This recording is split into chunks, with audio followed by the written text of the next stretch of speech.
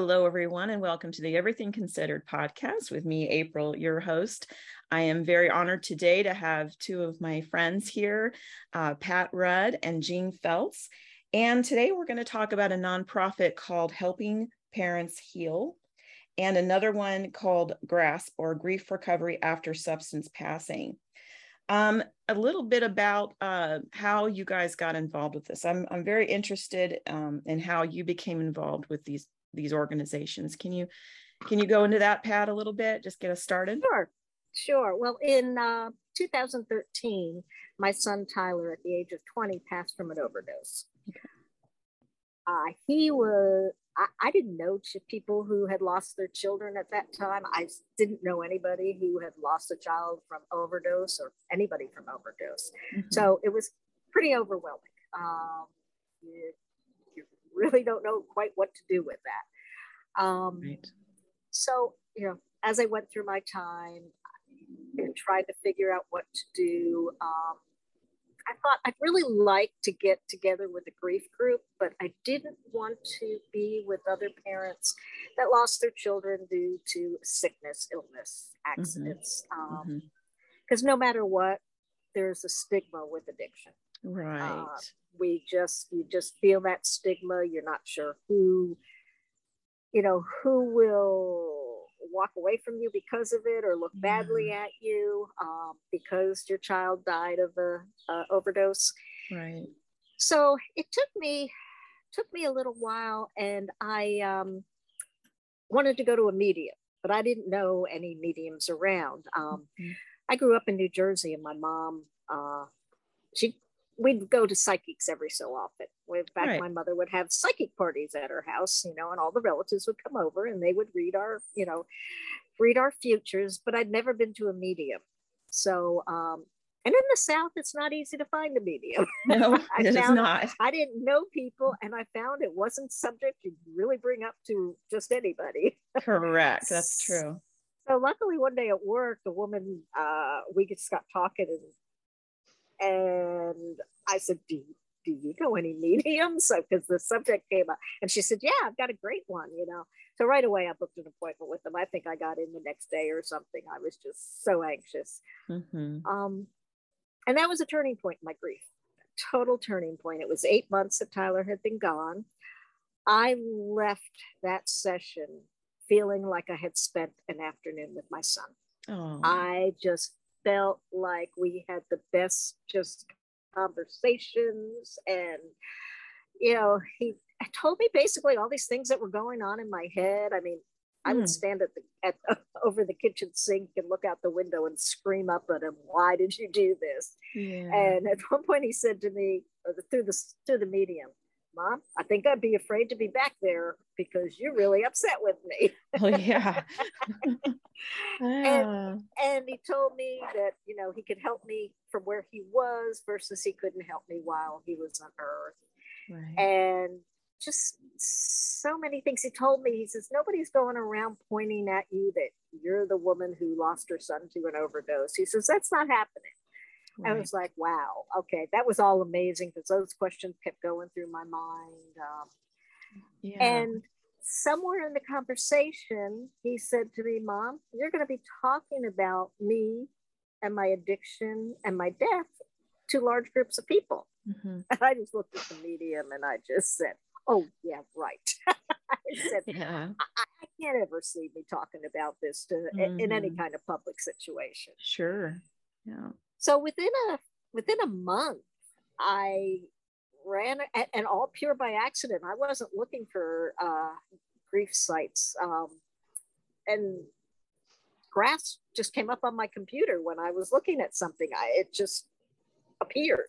Mm-hmm. So I looked into it, and GRASP is a international actually, grief group for anybody who's lost a loved one to substance use. Okay. So I looked up on their webpage, and the closest place they had was Athens, which was, I kept thinking, maybe I'll go. I contacted the woman up there and said, well, I might take the drive or whatnot. Then I contacted the president of GRASP, and we talked, and she said, if you want to start your own group, we'll help you. So I did. I started a grass group. It started it planning on it in August, and finally January 2015 is when I had my first meeting. Okay. And I can't tell you what a wonderful thing it is to meet other parents, and and it's not open. It's not just parents; it's siblings, grandparents, cousins, whatever. The majority of the people that have come all along have been parents. Yes. And so I got to meet a few people, and then when Jean's son passed, she talked to a woman who was actually coming to my group. And so Jean and I met for lunch to just talk. And I remember the first thing she's saying to me, well, you're still standing, so I guess we get through this. Yeah. And I'm like, well, yeah, we are. Slowly into the conversation, and Jean remembers it more than I do because I brought up mediums. I feel like I'm usually careful about that when I do that, because some people, there's still another stigma. Right. Well, you tread lightly on that. You're like, okay. A bunch of us other moms have tried this, and that was one of them. Kind of putting it all out there, all options. I think. Yeah. Because you tread lightly, and Jean, you walked away. How did you walk away thinking? My first thought was, oh boy, mediums. I don't know what to do with this information. It just does not compute, because that was not in my past in any aspect, And I walked away thinking, are they just a little bit out there? But then again, maybe I had a dysfunctional relationship. It wasn't your typical run of the mill to begin with. So maybe we can continue this in a new way. Basically, when you love somebody so much, like you as a child, someone super close to you, it all goes out the window, all your beliefs, all your past, and all you have is that love, and it has to go somewhere. And I believe that when the conditioning and stories go out the window, you're open to anything. Right. And that was a turning point for me. I mean, the first thing I did was talk to the only other living relative I have, like a close one, is my mom's sister, Irish Catholic, who's been going to church since the 1940s, every Sunday at Mass, and kind of treaded even more lightly with her. And she said, well, she lives in New York. She said, well, why don't you just come down by me and we'll make an appointment and go see the Long Island medium. And I was like, man, Julie, I was so flabbergasted. And that really, it kind of gave me, I think in the back of my mind, the permission to, she said, it's in the Bible.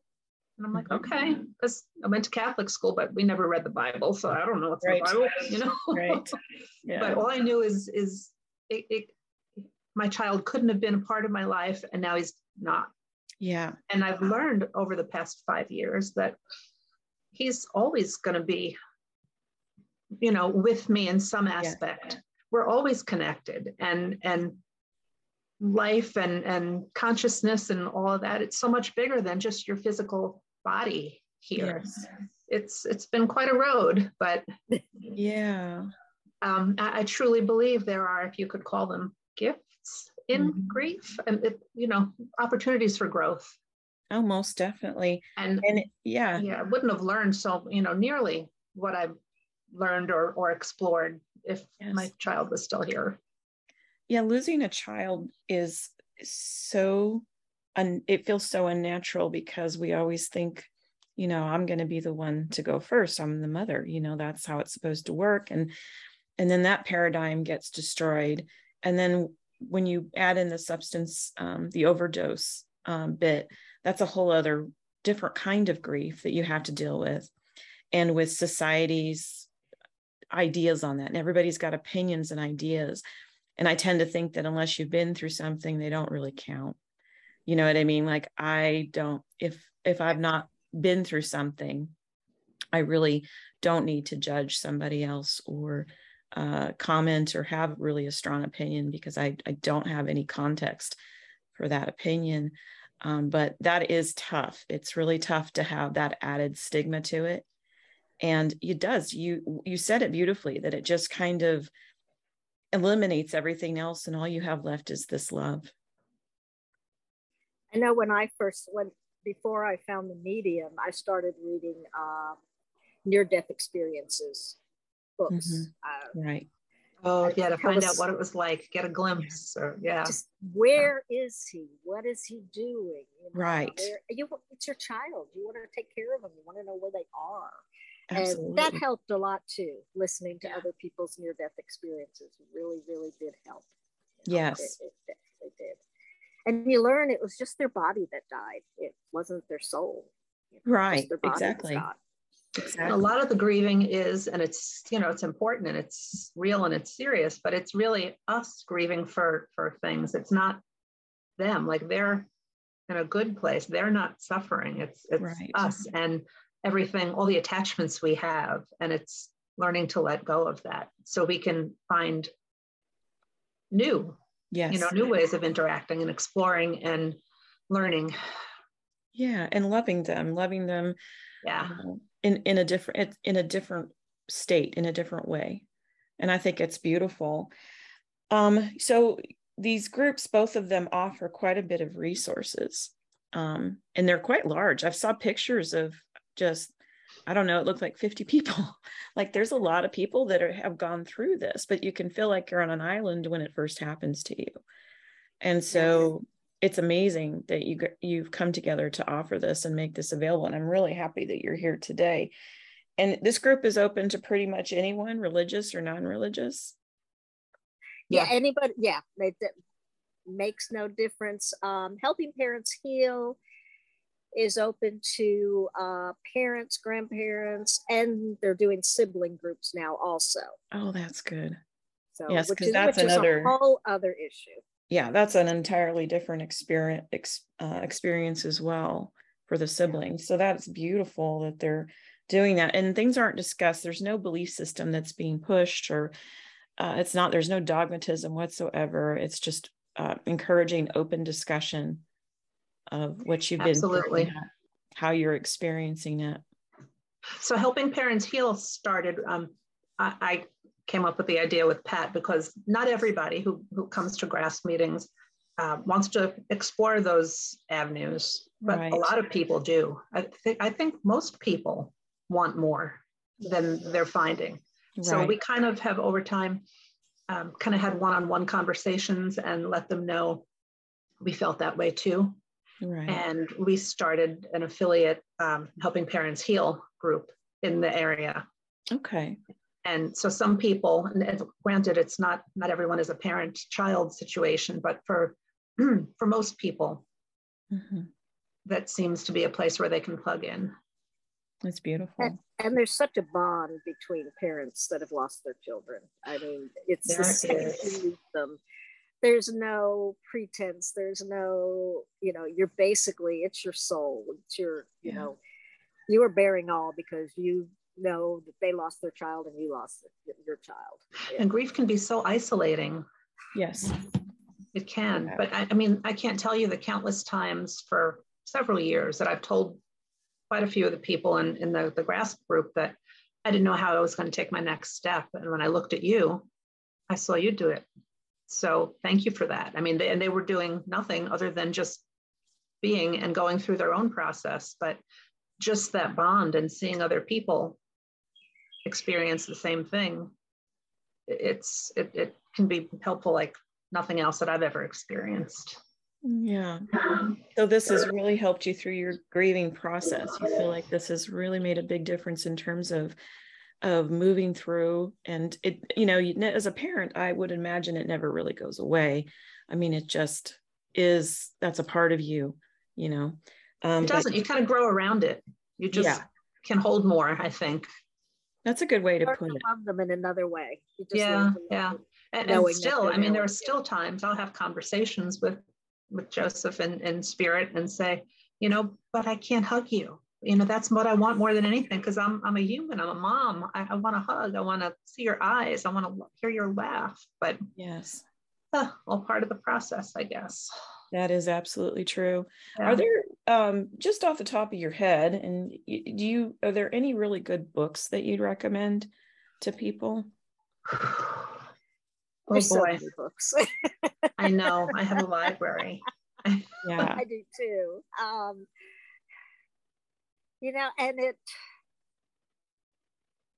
And of course, there's books that with the near-death experiences, the books that mediums write, and the books that people write about losing a loved one to substance use. Some grab my attention, and so I always tell the story. Not too long after Tyler passed, my daughter said, "If one more book comes in this house, Mom, we're going to have to move out. There's no more room." Because I just kept ordering books all the time. I understand that. I think one of the first ones in the beginning, one of the books that first really gave me some hope was Dr. Eben Alexander, Proof of Heaven. Yes. That was actually a mainstream bestseller. Like on I don't know where they're listed, but I know it was a national bestseller. Yes, that is I've read his book, and I believe too, he tells his story you can find it on YouTube as well. And it's quite fascinating. Yeah. We actually went on a retreat with him, Pat and me, for a long weekend once. And it was pretty neat. That's wonderful. But he told his story, and it was wonderful. Yeah. And what that did was it opened up a whole different avenue of healing, a different modality, I guess. For me was brainwave entrainment, and to do with meditation and certain audio sounds that change your brainwaves and things like that. I've had some experiences, how could I say, after praying for decades as a Catholic person, just going through rote, Hail Mary, Our Father, and there's no interaction that way. But during meditation, I truly feel that I've had connection and experiences with the divine. Yes. And I think that's really just another way of praying. I think so. I mean, so you've had some spiritual experiences as a result. I did notice on the website, the Helping Parents Heal website, that you have sections on meditation and sound and different categories. I found that fascinating, because that is certainly a very good avenue of healing. I think the thing is like, in our world, we're taught to go outward to get what we need to help us, but there really isn't anywhere to go but inward. To find that healing. And it's hard. And I tried outward avenues, therapists and churches and pastors, and there was nothing there for me. Right. I mean, it barely touched the surface of the healing that I felt like I needed. Yes. And what you've done is you've done two things. You've brought together people that can provide understanding, because they're walking through the same experiences. And then you've given them some resources to help them on their healing journey, because that's what it is. I mean, it's bottom line, that's what it is. Like you get fast forwarded into a healing journey you didn't really sign up for, or feel like you signed up for. Oh yeah, it's the group nobody ever asked to join, right? Yeah. Right. Exactly. So that's a really incredible thing. Like you said, I mean, if there are gifts through that journey inward to heal and to try to come into some understanding and to connect with like-minded people, is a beautiful one. It is, and it also makes us feel like we're doing something. We're doing something to help our kids' names stay alive. We don't want people to forget about them. Right. And also, we don't know how to deal with death in this country. That is very true. Yeah. Any kind of death, let alone the death of a child. And that's where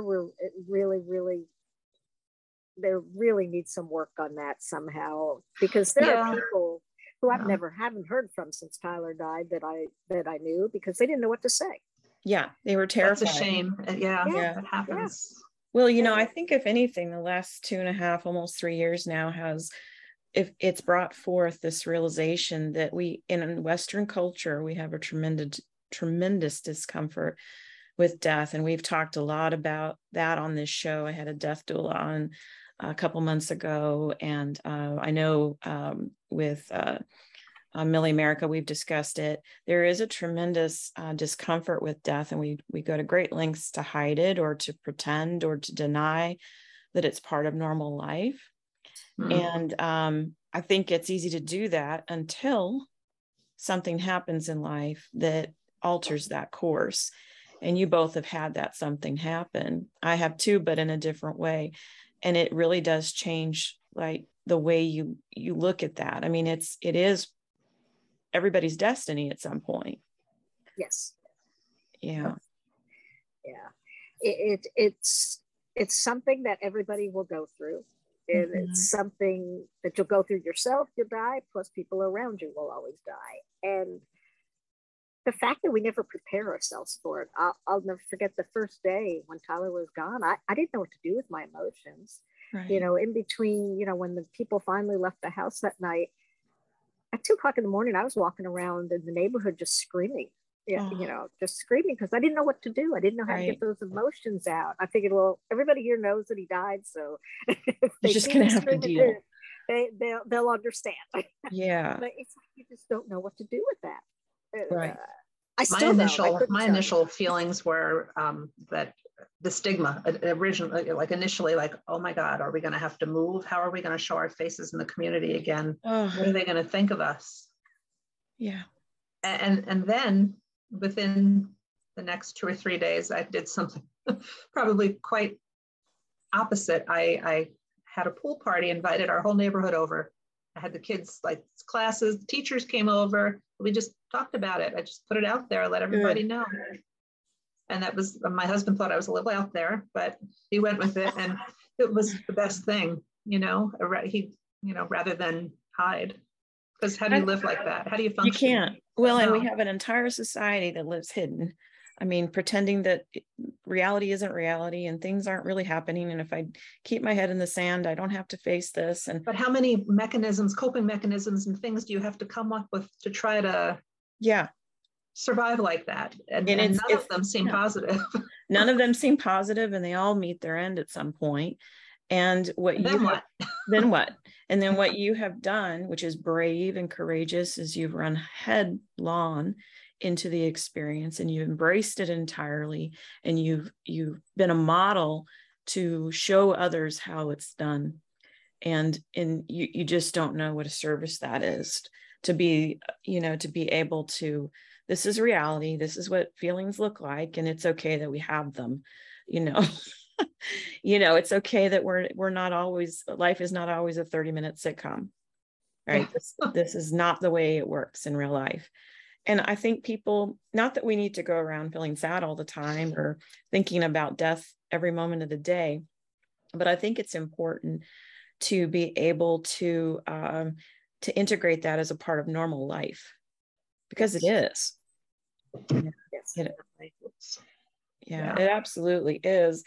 And I think too, and I don't know about you, but something about going through something very traumatic and maybe almost dying or having an NDE or losing someone close to you, you start to appreciate life in a really marked way that you didn't before. And to me, it's getting comfortable or dealing with death also makes life more richer.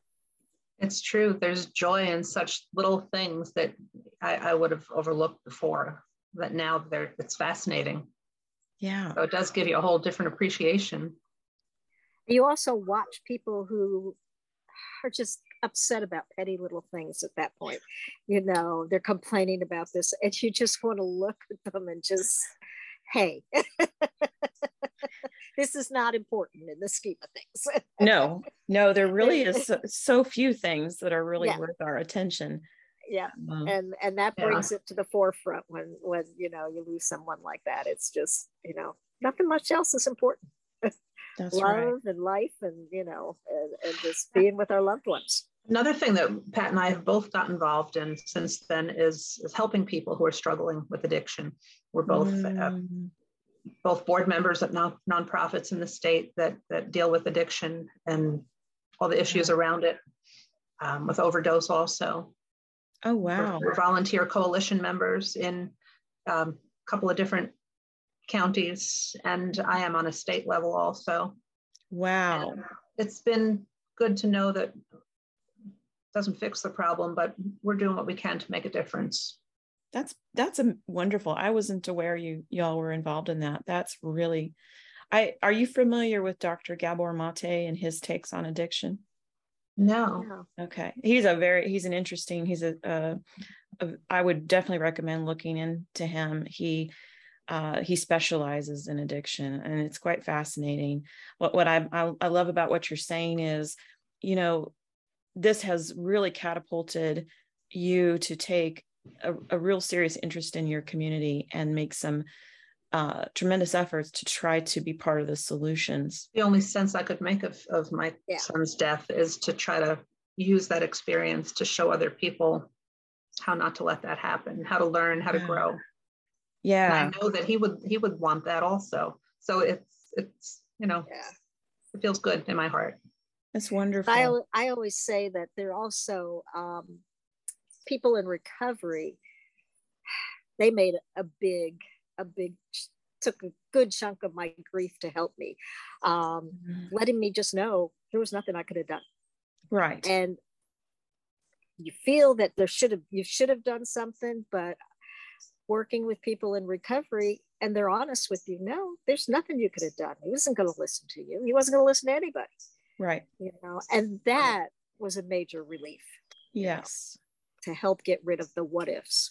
They're always there. They're always going to be there, the what ifs. But to really have somebody tell you who's in that situation, you couldn't have done a darn thing.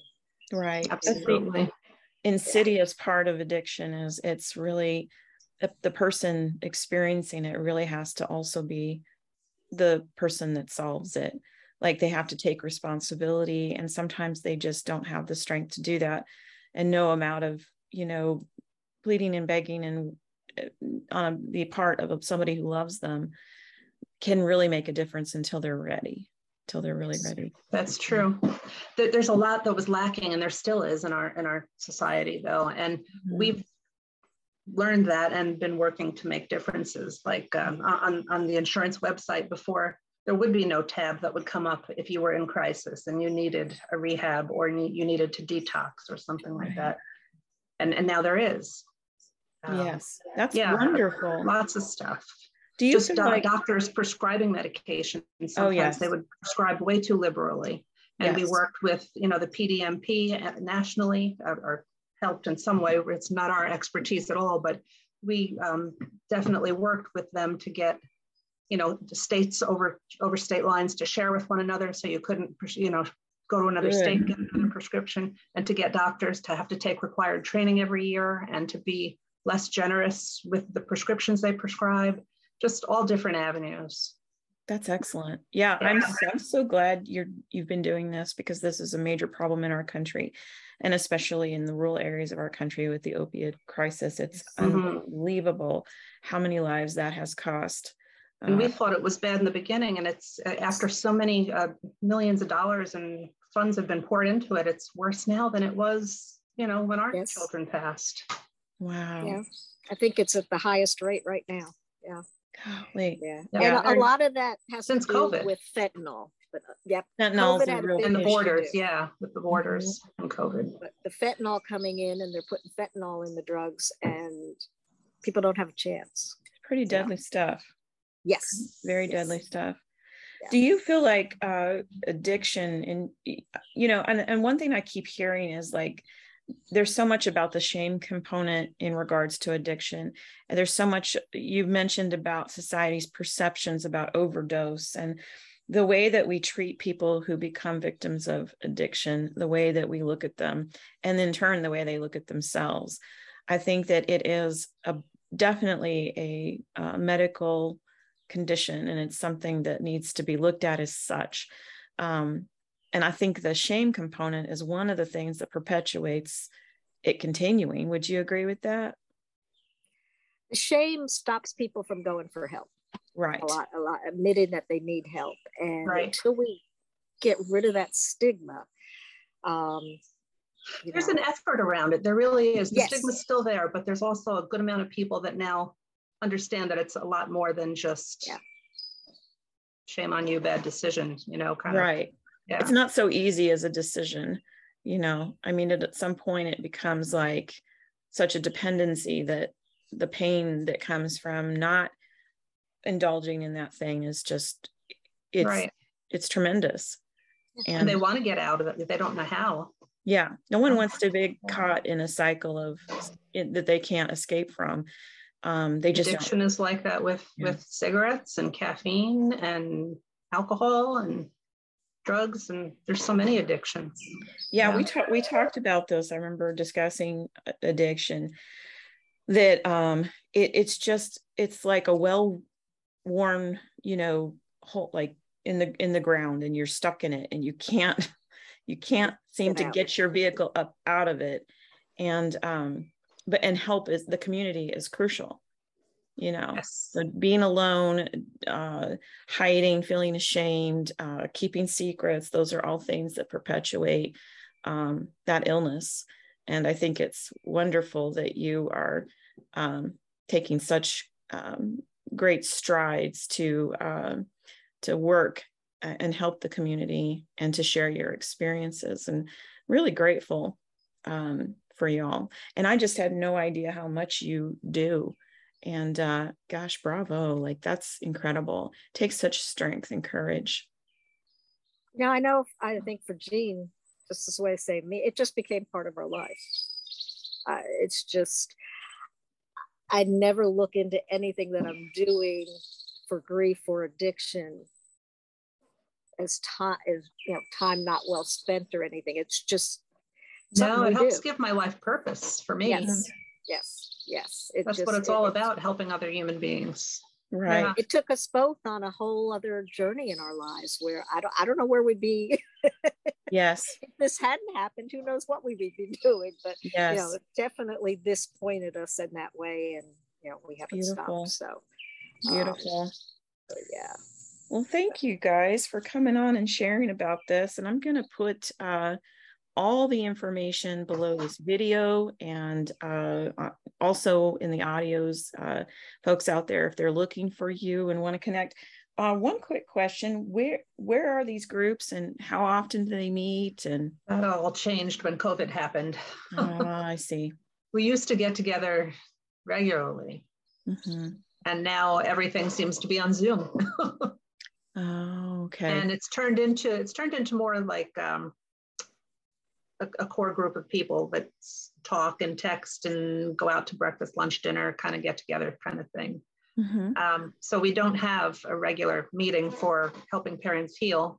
GRASP, you started again with monthly meetings, right, in Coweta County? Yeah. We usually do Sundays. This month we're not doing a meeting. This month, the 31st is International Overdose Awareness Day. Okay. So we'll be doing some type of event for that. And right now, pretty much too, if somebody new calls, usually Jean and I'll go out and, talk to them. Okay. Usually they need some help right away, and they don't want to be in a big group right away. Yeah. And so to make them feel comfortable, you sit down and talk to them and get to know them and see. Meetings aren't for everybody. Right. I think they are. Yeah. I don't understand why. It's like, if you have a problem, you got to talk about it with a group of people. But Jean and I've known people who literally have just pretty much locked themselves in their houses and not continued with their lives, and and which is really sad. But it's also been great how the types of people we've had, like school teachers, and we've had rappers from Atlanta come sit down with us middle-aged moms and talk and spend the day, and it was great with both of them. It's wow. There's something for everybody there. That's because everybody has that in common. Yeah. That is what ties you all together, no matter what walk of life you come from. I've even been to the state capitol and sat down with the assistant governor. What would his title be called again? Lieutenant governor, I think. Yeah, that's it, lieutenant governor. And to tell my story with my nonprofit, and it was amazing to hear that he told me a story about his relative and his neighbor. And so it's really everywhere. Yes. It's everywhere. It is. Yeah. And I think this particular episode is going to raise awareness. And hopefully if there's somebody out there that's really just needing to talk or needing to connect or needing to feel understood or really just needing to feel a reason to keep going because of their loss, you all are there as resources. And absolutely wonderful. It's really wonderful. And there's also a great recovery center in Newnan. I met him I think 2 years after Tyler died, but anyhow, it's Coweta Force. And for people out there that want to be in recovery, getting out of maybe a rehab, they are a great resource. They will help. Yeah, we've watched Hank's group grow from a little, 4 or 5 people to, we used to go to the meetings regularly because there were so few attendees that we were trying to help support him. And now we kind of backed away and don't go because there's so many people that need to talk that, we would just, it's more important that they talk than we talk. Yeah.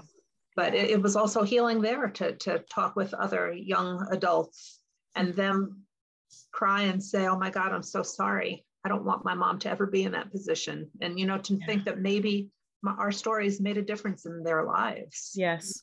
Yeah. That's boy, that's powerful. Yeah. That is really powerful. Well, is there anything else y'all want to share before we finish here? As far as books go, if you go to the Helping Parents Heal website, there is a huge resource of books on death and grief and the afterlife and so many different avenues you might want to haven't even heard of. So wonderful. A wealth of knowledge there. Wonderful. Wonderful. And if anybody in the community ever has an issue or anything, they could reach out to either of us. You're going to post contact information. We'd be happy to meet with them. Yes, I'm going to post everything below this video and in the audio so that if anybody needs to find y'all, you can. And I just want to say thank you. Thank you for being there. Thanks for having us. Thank you. And we're so excited that you had us. Oh, you're welcome anytime. And yes, please keep coming on because I think people need to know you're out there. You're bringing so much comfort and awareness, and it's a beautiful thing. Thank you. Thank you. So thanks everybody for joining us today. And we'll see you next time. Take care. Bye.